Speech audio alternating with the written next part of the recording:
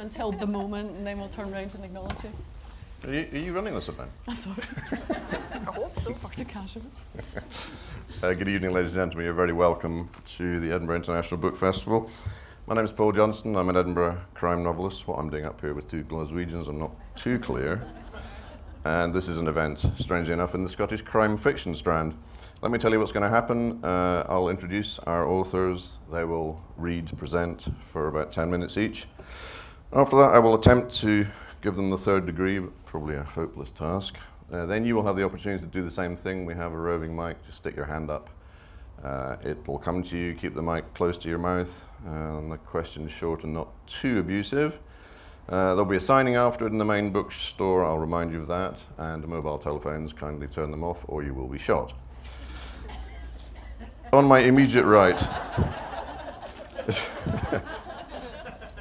members of the panel hung, drawn and disemboweled or whatever.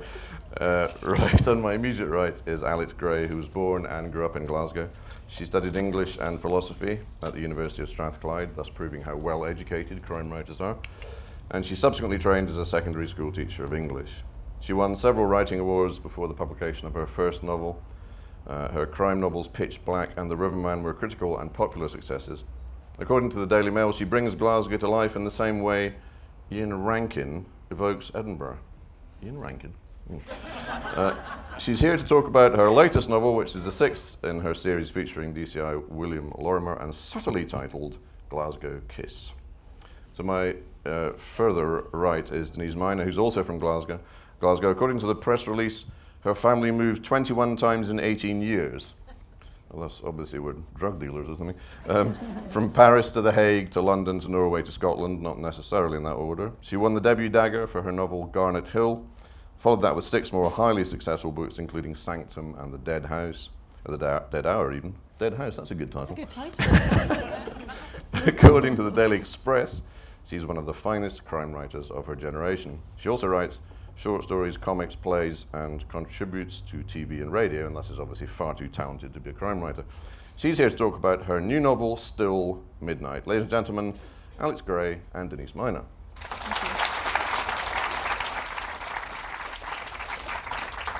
Because of the fact that Denise arrived approximately 1 minute ago, we haven't actually decided who's going first, or have we? Did you decide? Oh, we have. Alex is going first. Right. Alex, please go ahead. Thanks very much, Paul. Glasgow Kiss, which is my latest novel, is set in a world that's fairly familiar to me. It's actually a fictional Glasgow secondary school. And I decided that it was time for DCI William Lorimer's other half, Maggie, to have a bit more to the fore. She's a secondary English teacher, which is what I used to do. So that was actually quite a nice thing to be able to research, go back to schools, and when I was doing readings in schools, I would actually be in between times into staff rooms and down corridors and making wee notes. So the fictional school is probably based on some real schools that I've been to in the last few years. Glasgow Kiss, you all know what a Glasgow Kiss is, don't you? It's actually a play on words, and I'm going to read 2 wee excerpts. One is a prologue, which shows you one sort of kiss, and the other one involves one of Maggie's pupils, a young chap called Kyle Kerrigan. And just to give you a little bit of background before I do the 2 readings, Kyle is just coming into his 4th year. It's actually, the reading that I'm doing is set exactly this time of year, because school has just gone back for the new session. And Kyle's just gone into 4th year. He's a very keen and very good boxer at the local boxing club, the Argo Centre in Drumchapel, which is a real place. But his father is an ex-con. He's just out of Barlinnie, and home life is pretty hellish, to be honest. Right, the first bit is the prologue. Her lips were still warm when he kissed them, petals soft, unyielding. It was like kissing a child's lips at bedtime. He could remember that sensation, recalling vividly how the drowsy breath exhaled in a tiny shudder. But the girl made no response, even when he let his finger run across her cheek, down to the corner of her mouth. He could still see traces of pink gloss smeared over the tiny ridges that crossed her parted lips, smell her familiar scent. Hands cupped across his nostrils, he breathed in the sweetness mingling with his own sweat. The sun filtered through the leaves, warming his back, filling him with a deep sense of peace, as if the world understood his longings and had colluded to bring about this ultimate satisfaction. A kiss, just one kiss. That was all he'd ever wanted, all he'd ever desired. When he finally looked into her eyes, wide with horror, he had to look away. He turned, hand in his mouth to stop the sound coming out, shaking his head in disbelief. Looking at these eyes spoiled everything. Now he was angry with her again. She would have to be punished for what she was doing to him. A dog barking in the distance made him stand up, alert, knowing there was little time to lose. With a final glance at the shallow grave, sunlight dappled under a canopy of trees, he wiped his hands on a tussock of grass, smoothed down the creases in his jeans, and walked further into the woods, his footfall silent on the soft earth. Now, Kyle has gone back to school, and if anybody here in the audience is a school teacher, you'll know that despite the fact that you're given a timetable, one day is never predictable. You might end up having what's called a please take. You might have to cover for somebody else's classes. No 2 days in teaching are the same. And Kyle has gone back to school and he's gone into a maths class to discover that his maths teacher's away. The please take's done by another English teacher, so he's been asked to write an essay. And the essay is on the best thing that happened to you during the summer holidays. You know, fairly cliched, isn't it? However, the best thing that happened to Kyle during the summer holidays was that he had a really, really good boxing match with an older guy in the boxing club he belongs to. Not for him, the wonderful summer holidays of his friends, because he doesn't get summer holidays, his dad's just out of the jail. So picture the evening where he's actually trying to finish this essay as a bit of homework, and his dad just comes in. "What are you doing?" Dad had pulled his jotter away before Kyle even realised he was in the room.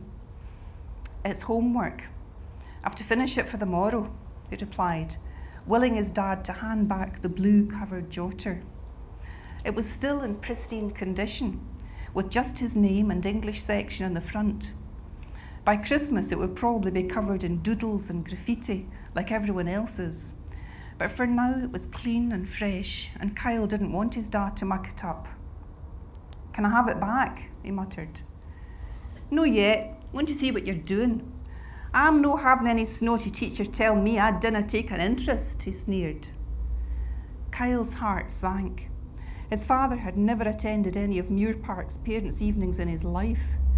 But the boy remembered how his year teacher, Mrs. Lorimer, had pointedly reminded him about the one coming up this term.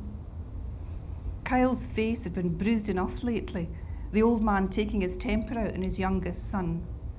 He'd not be letting on about a parents' night to Da, that was for sure. Kyle shuddered to think of Tam Kerrigan sitting with his teachers, glowering at them, inwardly sneering at their correct pronunciation. Mrs. Lorimer meant well enough, he knew, and was simply doing her job. But most of the teachers didn't have a clue what really went on nowadays in the Kerrigan household. Only Finnegan and PE seemed to understand Kyle and the kind of home life he was now leading. So Kyle held his tongue and waited for his father's reaction. The old man's lips were moving as he read the couple of paragraphs Kyle had managed to write so far, his finger tracing each line. Old man Kerrigan's education must have been pretty patchy, Kyle thought suddenly.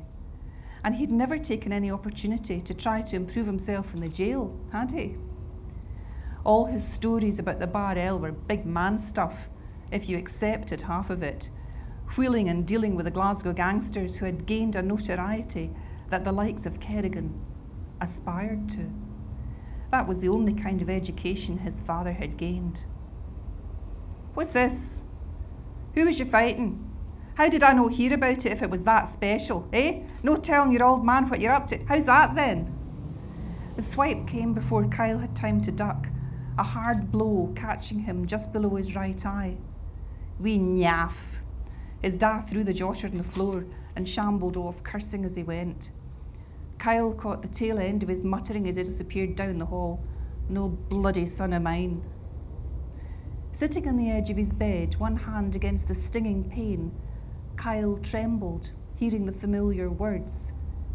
No son of mine, his da had said often enough since he'd been home. And was it true? Kyle didn't feel as if he belonged in this family of drunkenness and drug dealing, but was that really what da meant? Or had he actually been fathered by another man? Kyle turned slowly to face the wardrobe door with its rectangle of mirror. He lifted his head, considering the boy that stared back at him. Fit. He was certainly fit, he told himself appraisingly. Beneath the washed-out black t-shirt, he saw a muscular pair of shoulders that gave him the appearance of the man he might become, strong and ready to defend himself. Kyle's eyes stared at the face in the mirror. It wasn't a weak face, though the full lips and thick eyelashes were sort of girlish. They dragged him about being a cute wee boy in primary school, but he'd grown into his looks now. His skin was clear and fresh, not acne-ridden like Tam's had been all through his big brother's adolescence. The figure in the mirror was stroking his chin, and he could feel the stubble, a testament to his burgeoning manhood. His forehead creased, leaving eyebrows like twin arcs above a pair of sea-green eyes as he came to the same decision as the boy in the mirror. One day, he thought, his jaw hardening, one day Dad would come on to him, and he'd give him back everything he deserved.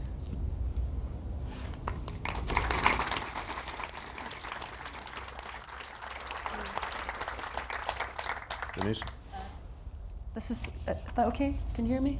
This is from Still Midnight.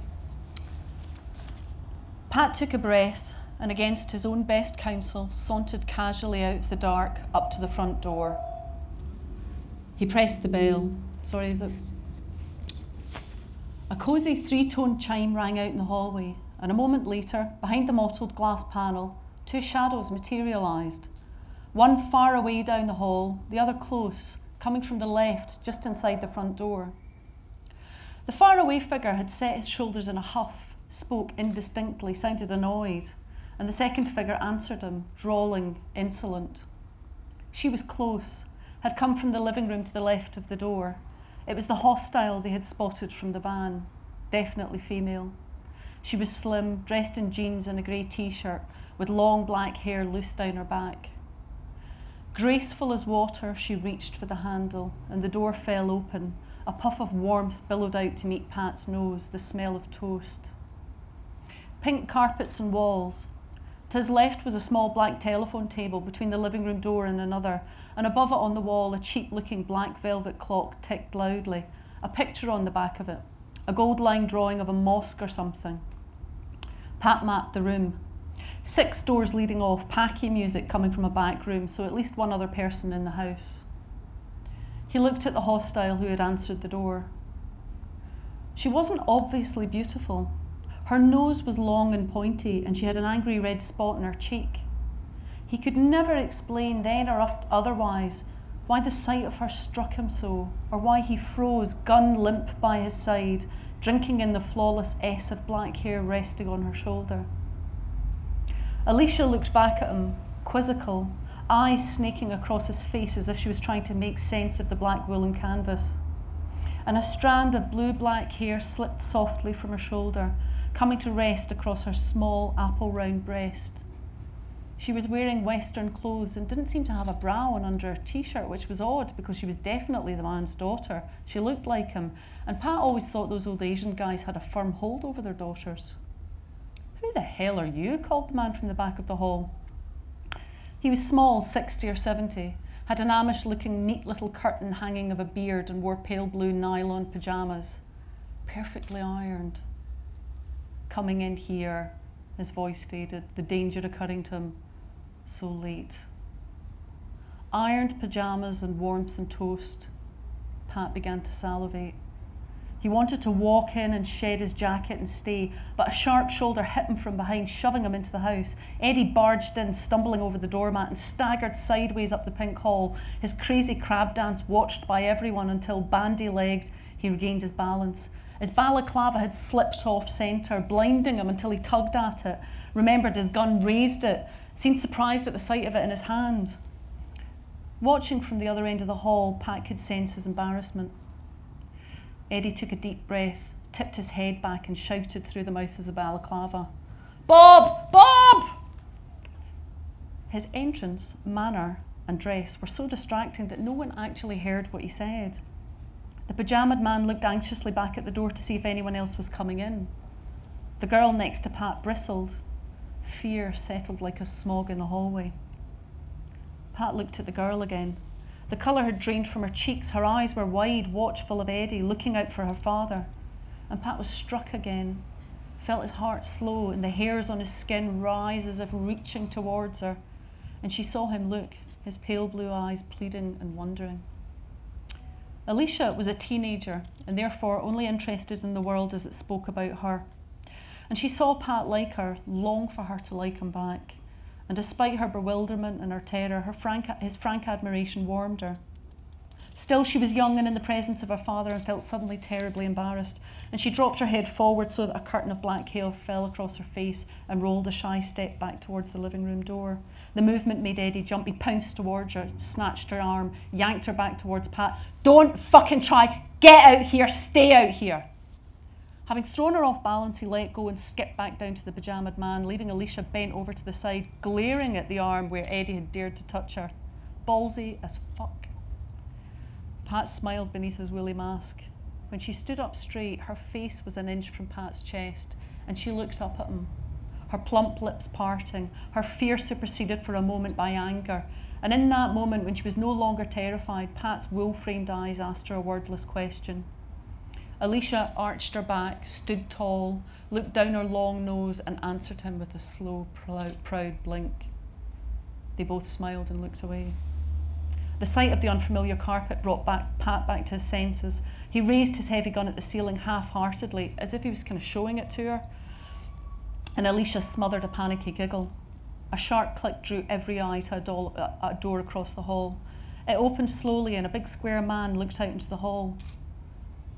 Bilal took after his uncles, not his wee daddy, and his hugeness was unexpected and alarming.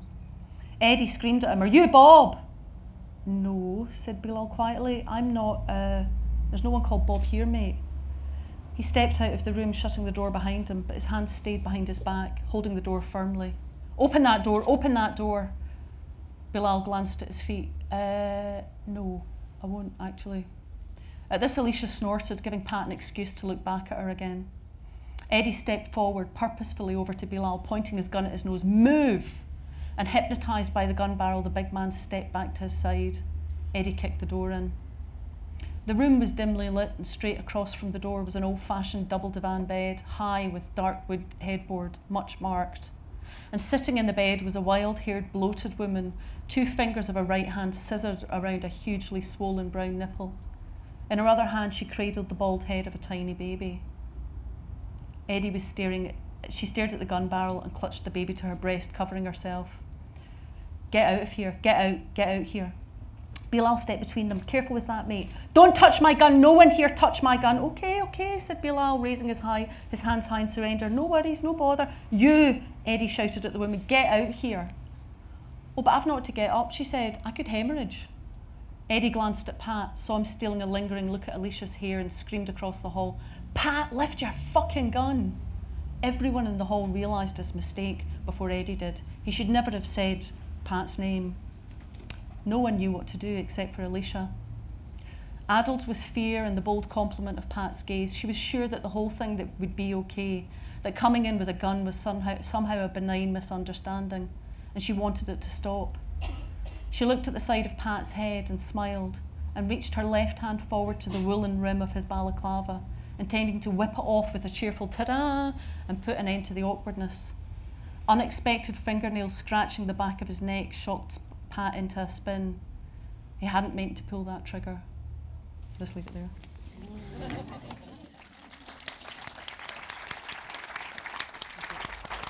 Sorry, that felt as if it went on for hours and hours and hours, so I just skipped a bit. Sorry. 9 minutes. Was it? I wasn't counting. Thanks, Denise. Thanks both very much.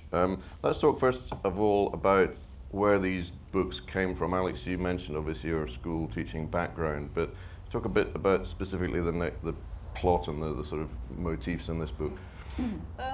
It came to me when I was coming down from an event in Waterston and Newton Mearns, and I was coming down this back road and I saw a young teenage boy and girl walking hand in hand, and suddenly I had this idea for a book. I literally stopped the car, got out my notebook and started writing this bit about this young couple. There was something about the relationship between them, the expression in their faces that showed me there was something not quite right, and that was the germ of the whole thing, was a young couple. And it came from that, and of course the young couple out of school, and the whole idea just came from that. I think sometimes you get this little moment that's like a little seed, and you plant it in your mind or your laptop or whatever, and it grows and it grows and it grows. And that's where that started from. Right, did that happen with you in this particular case? Has it happened in the past? That has happened in the past, but this particular book came from a real case that happened in Glasgow, and it's just the inciting incident really comes from it. It was a really ordinary, I mean the situation there is it's a very ordinary suburban area in Glasgow, and there's a very sort of Glaswegian Muslim family who are gathering back at the house after Ramadan prayers, and two nutcases break in. And I really wanted to write a sort of crime book that was more holistic about crime, because I felt that I was always writing about one person, a protagonist or a victim or something, and I really wanted to write books about crime that were it followed the bad guys and the good guys and the solvers and the victims, because I think this is so interesting, all those different facets, and that particular inciting incident, I just found that absolutely fascinating.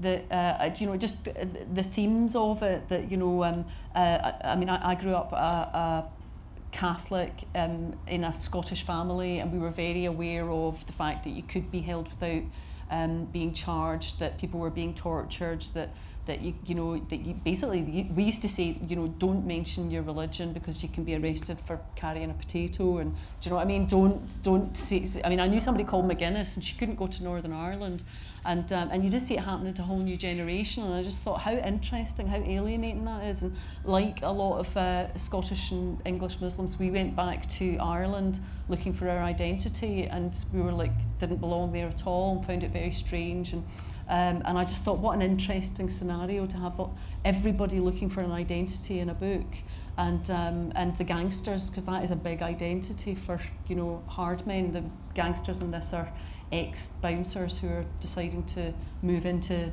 badmanism, whatever, and one of them's up for it, and the other one's really just doing it because he's a very, very loyal person, and he doesn't really have a very fixed identity. So that was kind of where it came from, was that one incident. I love the way you had the flashbacks to the father's youth and his identity.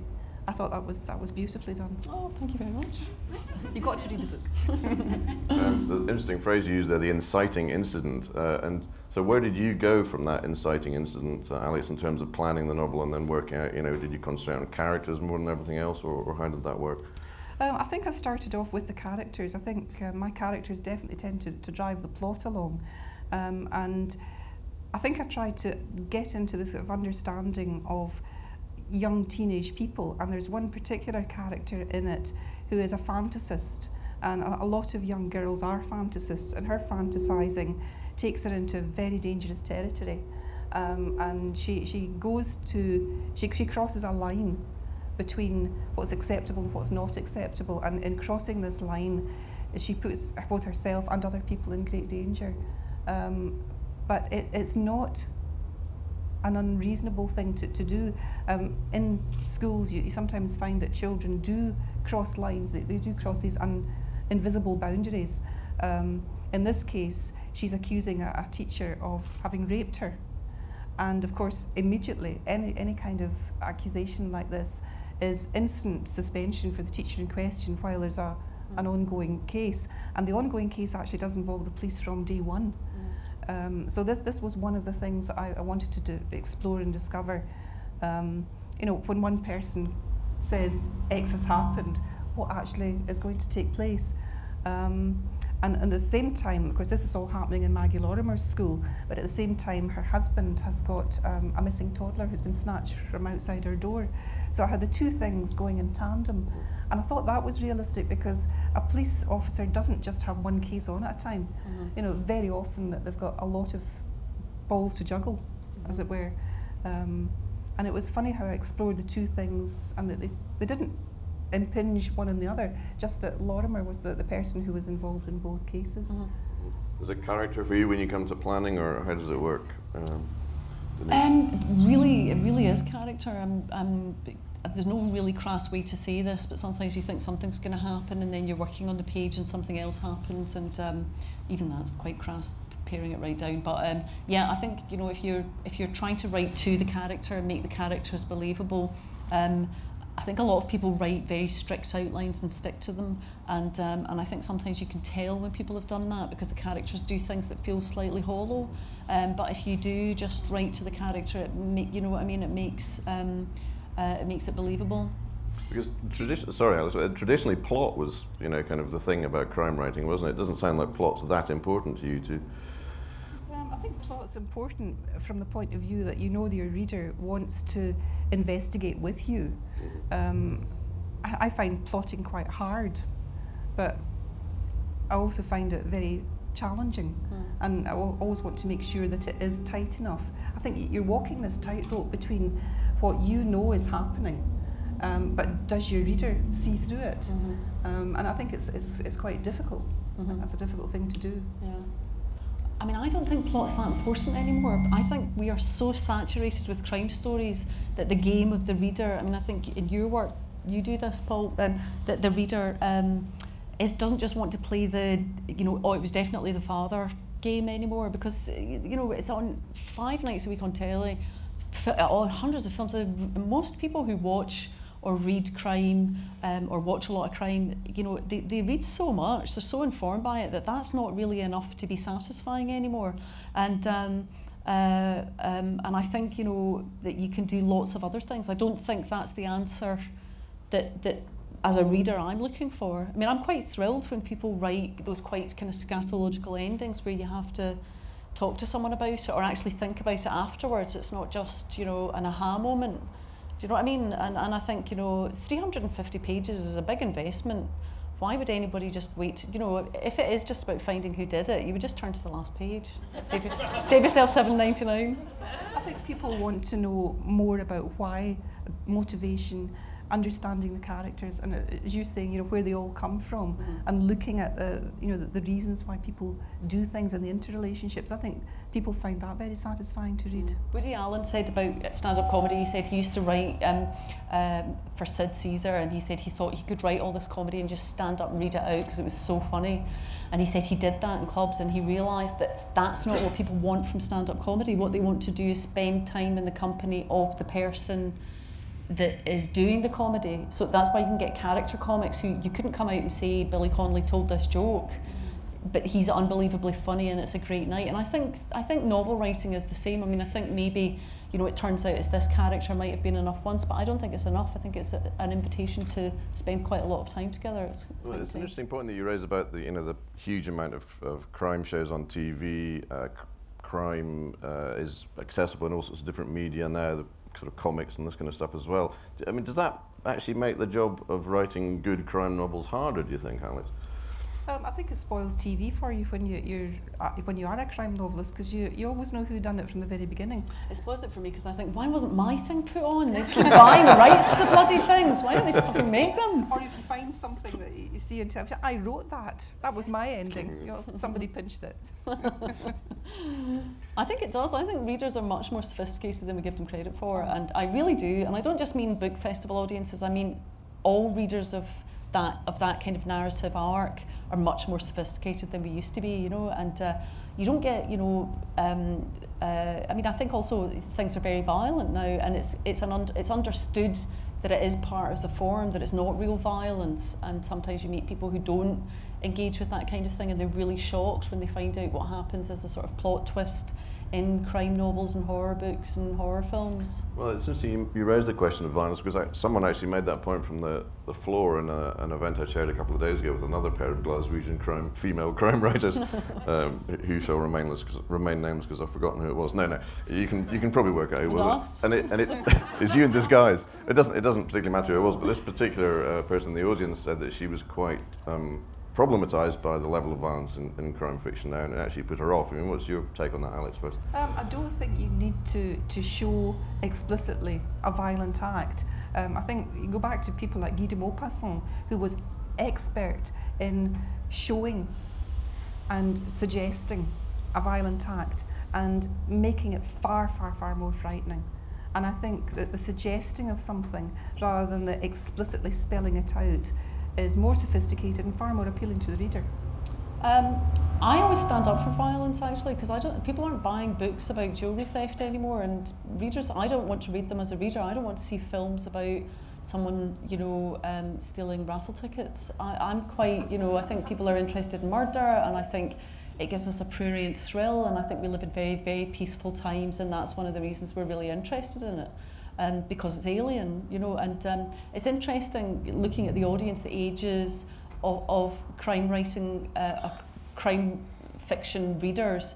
It's never people, young guys between 18 and 23 who are the most likely to be beaten up walking home, or I'm sure people in war zones like Darfur are not buying lots of crime novels, and I think, I'm very interested in violence. I really like people like filmmakers like Beat Takeshi who do the aftermath of violence. He actually very rarely shows violence. He does the aftermath of violence, which is much more interesting, because sometimes I read crime novels that are almost horror novels, and people are having their arms sewn onto their face and things like this, and I'm not terribly interested in that, and I'm not even very shocked by that, but I'm possibly quite brutalised because I've watched so many violent movies.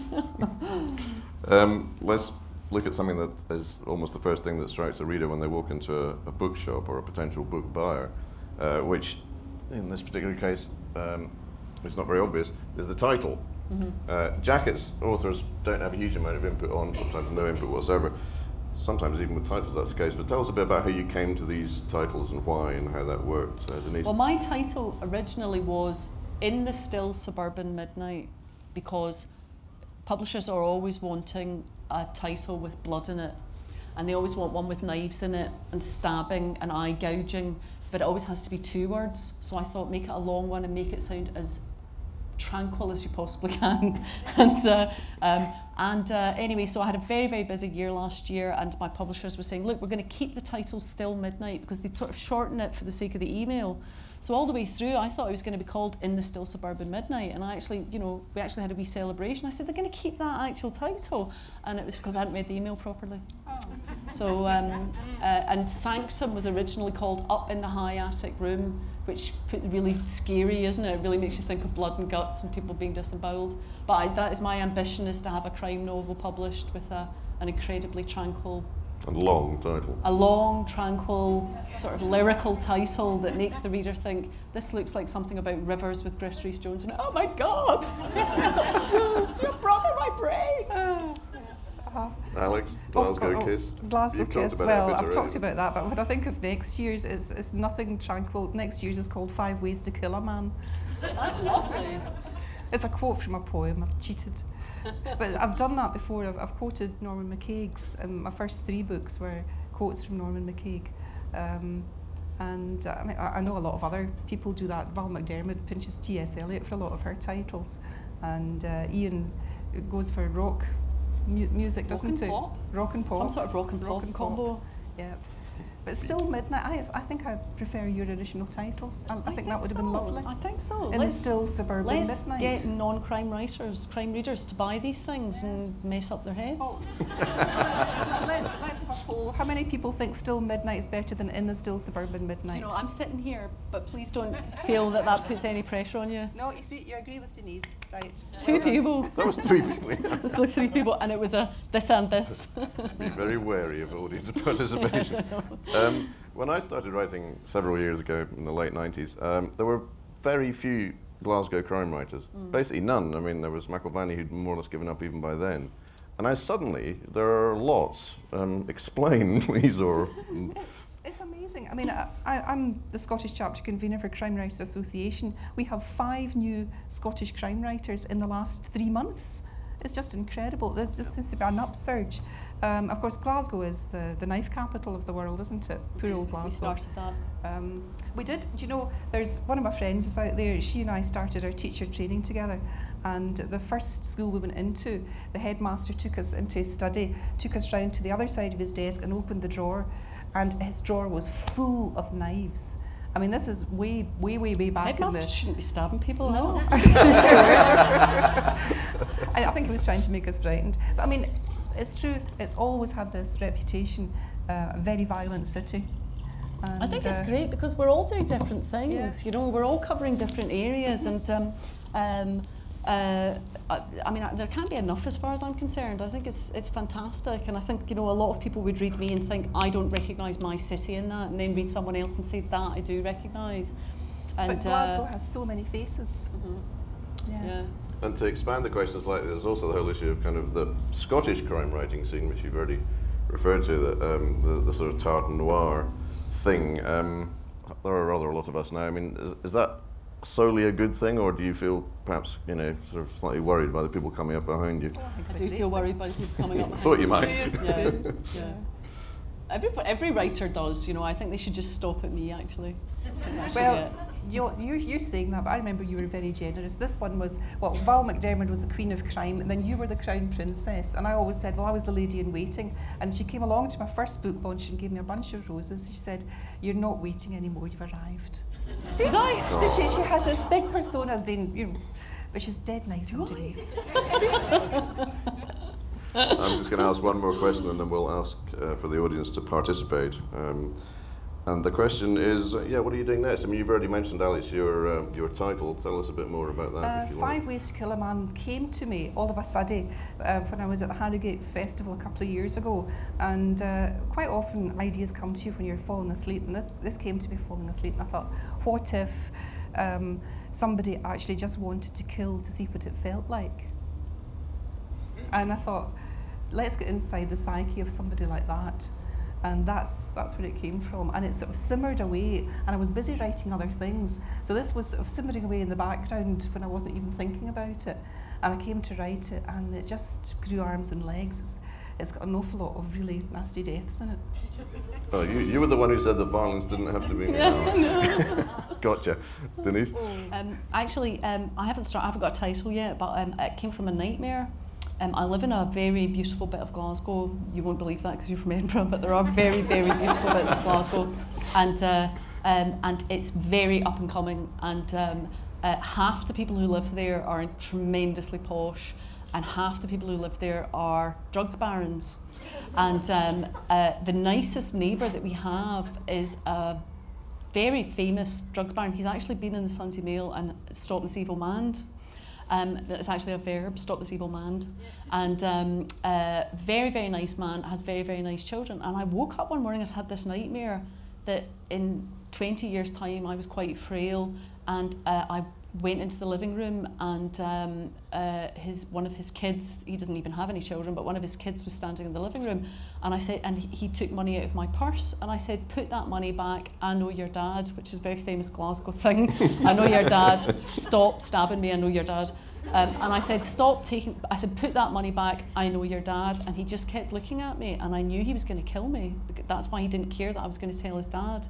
And I woke up, and that's the story. Oh, great. So that's the start of it. And then I was reading a lot about Madoff, and anybody following the Madoff case? it turns out there's a book out this week, and all the talk about Madoff has been how devoted he and his wife are to each other, and how she must have known. And it turns out he's been having an affair for 20 years, which is just, if you've been following the case, it's just mesmerising. It's such a betrayal, and you know, he is just a traitor to everybody.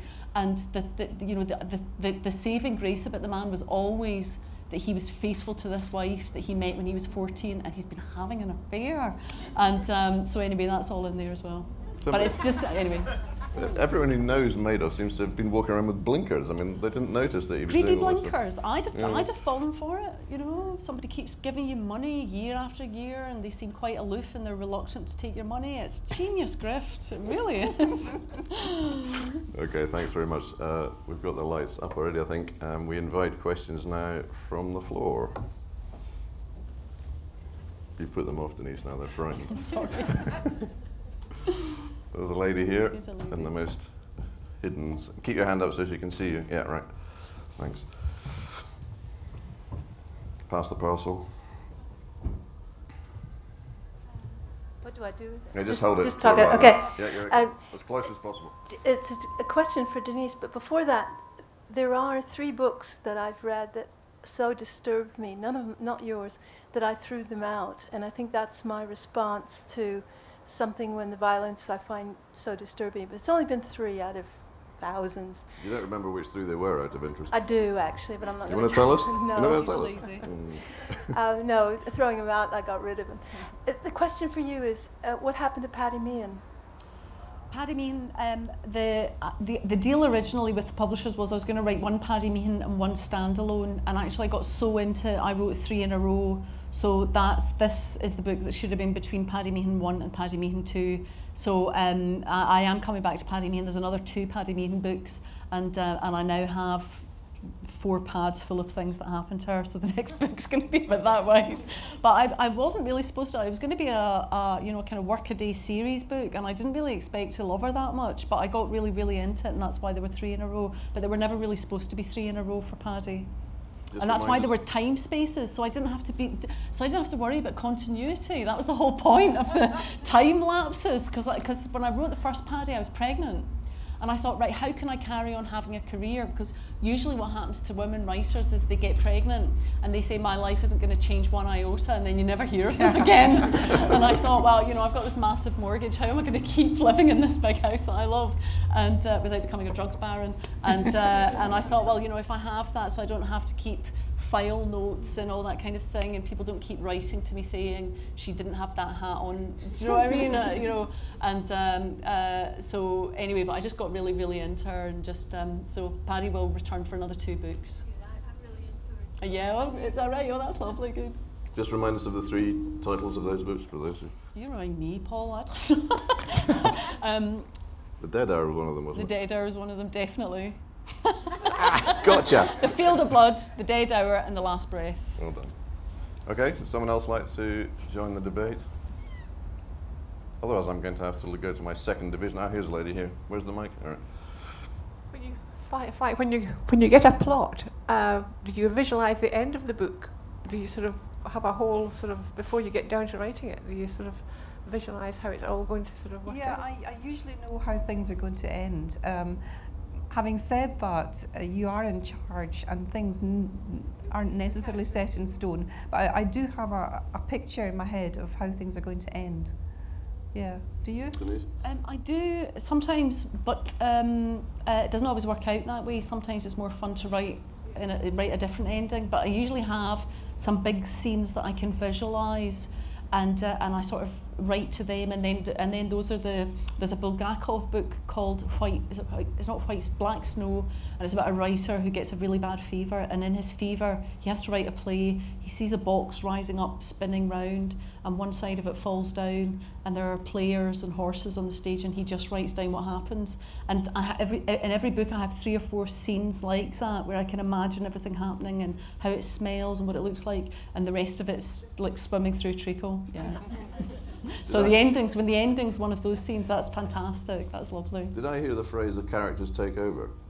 the dread phrase, the characters take over. Has that ever happened to you? Oh, yeah, and it's really strange. I used to hear people say this from platforms. I think, yeah, it sounds dead pretentious, but it does actually happen. My third book, Shadows of Sounds, it's set in the Glasgow Royal Concert Hall. I had this tiny little cameo part for a character who's a wee druggie with his wee polystyrene cup outside the concert hall. I thought, right, you're a little minor character. And I thought, no missus, no missus.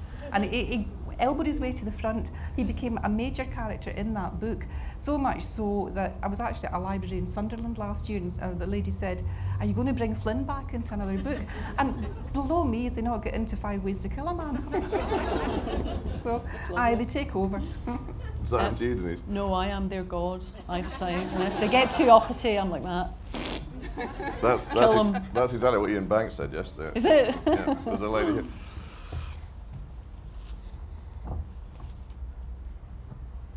Just hearing you talking there about the characters and visualising things, and you were also talking earlier about wondering when you're going to get on the TV. Do you ever visualise sort of actors playing them?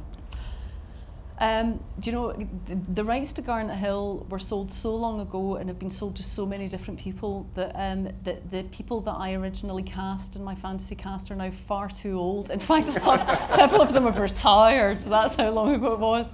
And so I've slightly given it up. And it's not actors I see, because, you know, actors are too beautiful, nearly always too good looking and not attractive enough. I've said it. I'm sorry if there are any actors here. I doubt it. It's the Edinburgh Festival. But you know, when you watch Antiques Roadshow and you see real people on television and it looks like a freak show, that's what I would really like. It's great. I love it. You know, and women wearing makeup that they did in the 70s and they still wear their makeup like that. That's the sort of thing I would like to see. And to be honest, even no matter what gets made, I know I'm going to be disappointed, because I'm a big fan of George Grosz and Otto Dix. I don't know if anyone knows German expressionist painters, but they did all these hyper real kind of paintings of people, and it's mostly of like Berlin street scenes. That I would really like it to be animated by Otto Dix. If you D-I-X, look it up on the internet, and you'll have a titter to yourself. But you know, I love the Antiques Roadshow. I once saw a woman sitting in the background like this all the way through, and she was carrying a cardboard box and it said urgent vaccines on it, and she was there for the whole show. And people's crazy hair and all that, and you know, I love that, and I wish real people were on TV more, and I would love to make a film cast with real people and say to them, come in your own clothes, because it's so much more visually interesting. I'll leave you my card. Okay, excellent. You're actually a wee bit too good looking. It would have to be me and Omantes, but we all look identical apart from the bifocals, so it might be confusing. Just as for the an mic's audience. going towards the gentleman at the back eyelets, have you had any daydreams or night dreams about stars? Oh, daydreams all the time, yes. Somebody please take an option in my books. That would be nice, yeah, it would be lovely. Sir? I was just going to ask about the Glaswegian dialogue. Does that present you any technical problems, and do you get emails from people who say, I like the story, but I find it really difficult reading the dialogue or whatever? No, just my London publisher, sometimes he's not very sure of some of the words, you know, what does this mean? So a few years ago I sent him some of these tea towels, you know, the tea towels with the Scottish words and what they actually mean. So I'm trying to educate them down there. But I mean, the one, Chris Brookmeyer, he's with the same publishing house as I am, and he gets away with total murder. I mean, no, if he can get away with it, I can get away with it. I think the dialect's important though, because it really it centres your whole place. You know, you've got the sound. Sound's awfully important, and if you can get the sound of somebody's voice in their head, in the reader's head, I think it's part of the setting. It's part of the whole makeup of it. It's really, really important. And it's important for rhythm as well. Yeah. The rhythm of the way people speak and stuff like that. Yeah. But in the States, we always have to translate every book for an American audience.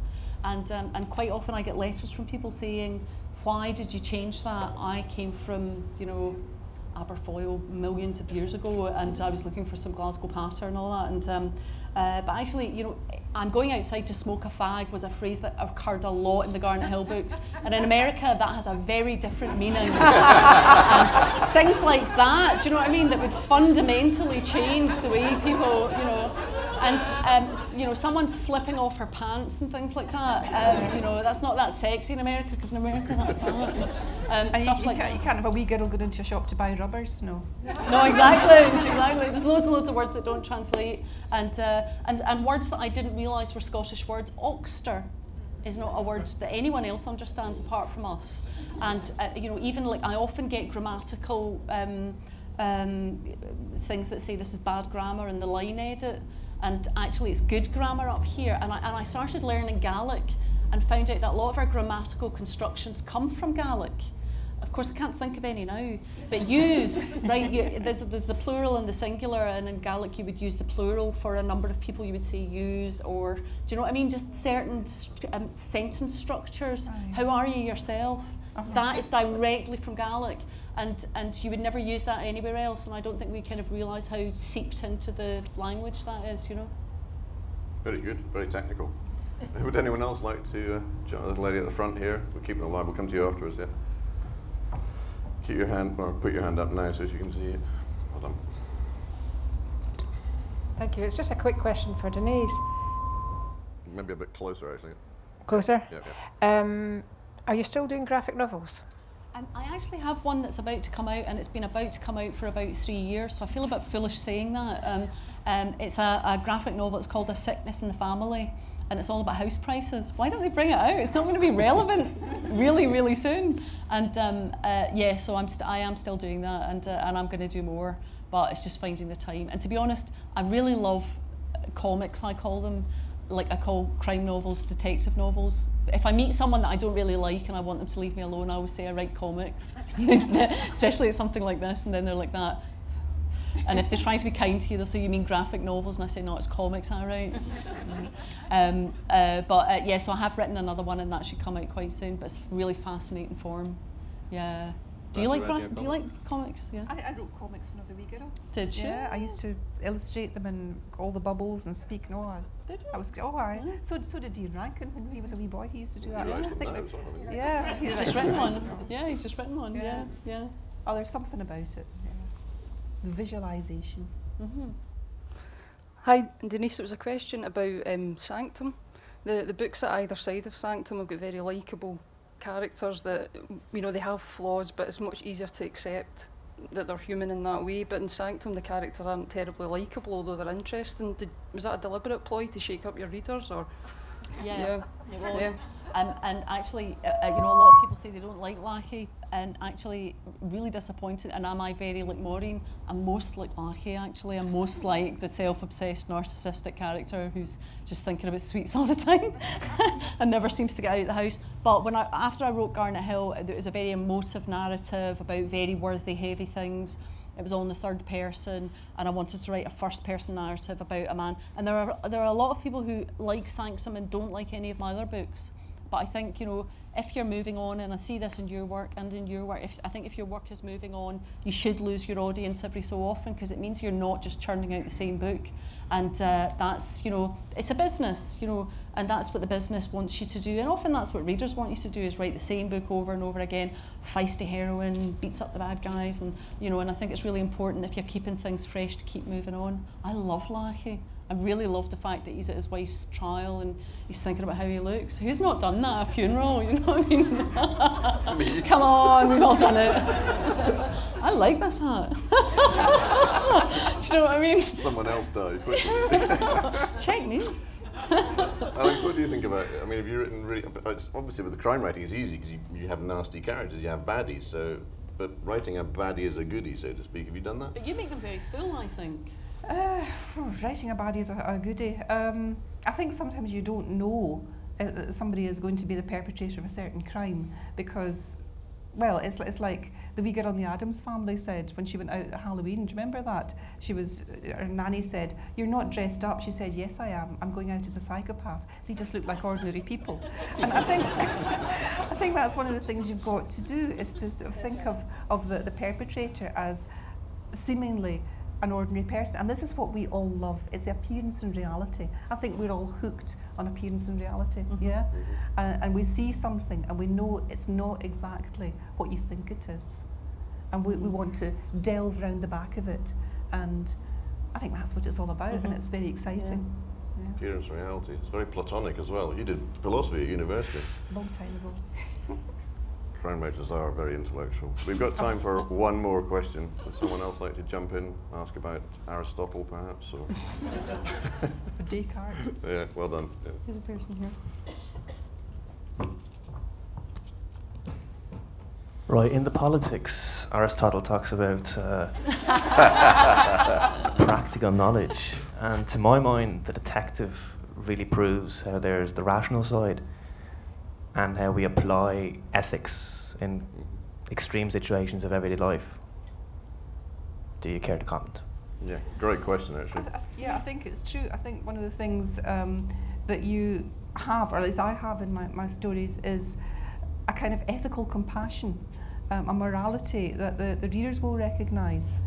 And you know there are shades of grey, but at the same time, there is a path down which the protagonist must go. When DCI Lorimer, he may have lots of flaws, but he is a straight guy. He knows what he's after. He's after finding out what the truth is about something. And he goes that bit further because he really cares. He's got a compassion for the victim and the other victims. And I think he's that kind of a person. He cares about life and death and big issues. I think that's a brilliant question. Alan Moore said that comics are the new morality plays, that's where we play out these ethical conundrums through a narrative form. And I think crime writing should steal that, because I think that really is what a lot of crime fiction does. Not all of it, but I think that is the core of what the crime story is engaged with, is trying to get the reader to consider situations out with the norm. Does that make sense? But actually we should ask you about this, because you're probably sitting there chewing your tongue and... No, I'm not. Are you not? No? I'm just winding up. Right, I'm okay. about to wind up. Okay. Oh, okay. All right, then you're not barely listening. I was listening. I'm just amazed that when I asked someone to ask a question about Aristotle, they did. It's never happened before. I think that deserves a round of applause, that question. Yay! And he'll be signing after. On which point, I'm very glad that, as Alex just said, there are shades of grey in her fiction, because there'd have to be, really, wouldn't there? And on that point, I will remind you that there will be a signing in the main bookshop. We will go there first. If you could hold back on the stampede so we get out first, that would be appreciated. And all that it remains for me to do is thank very much Alex Gray and Denise Miner. Thanks very much.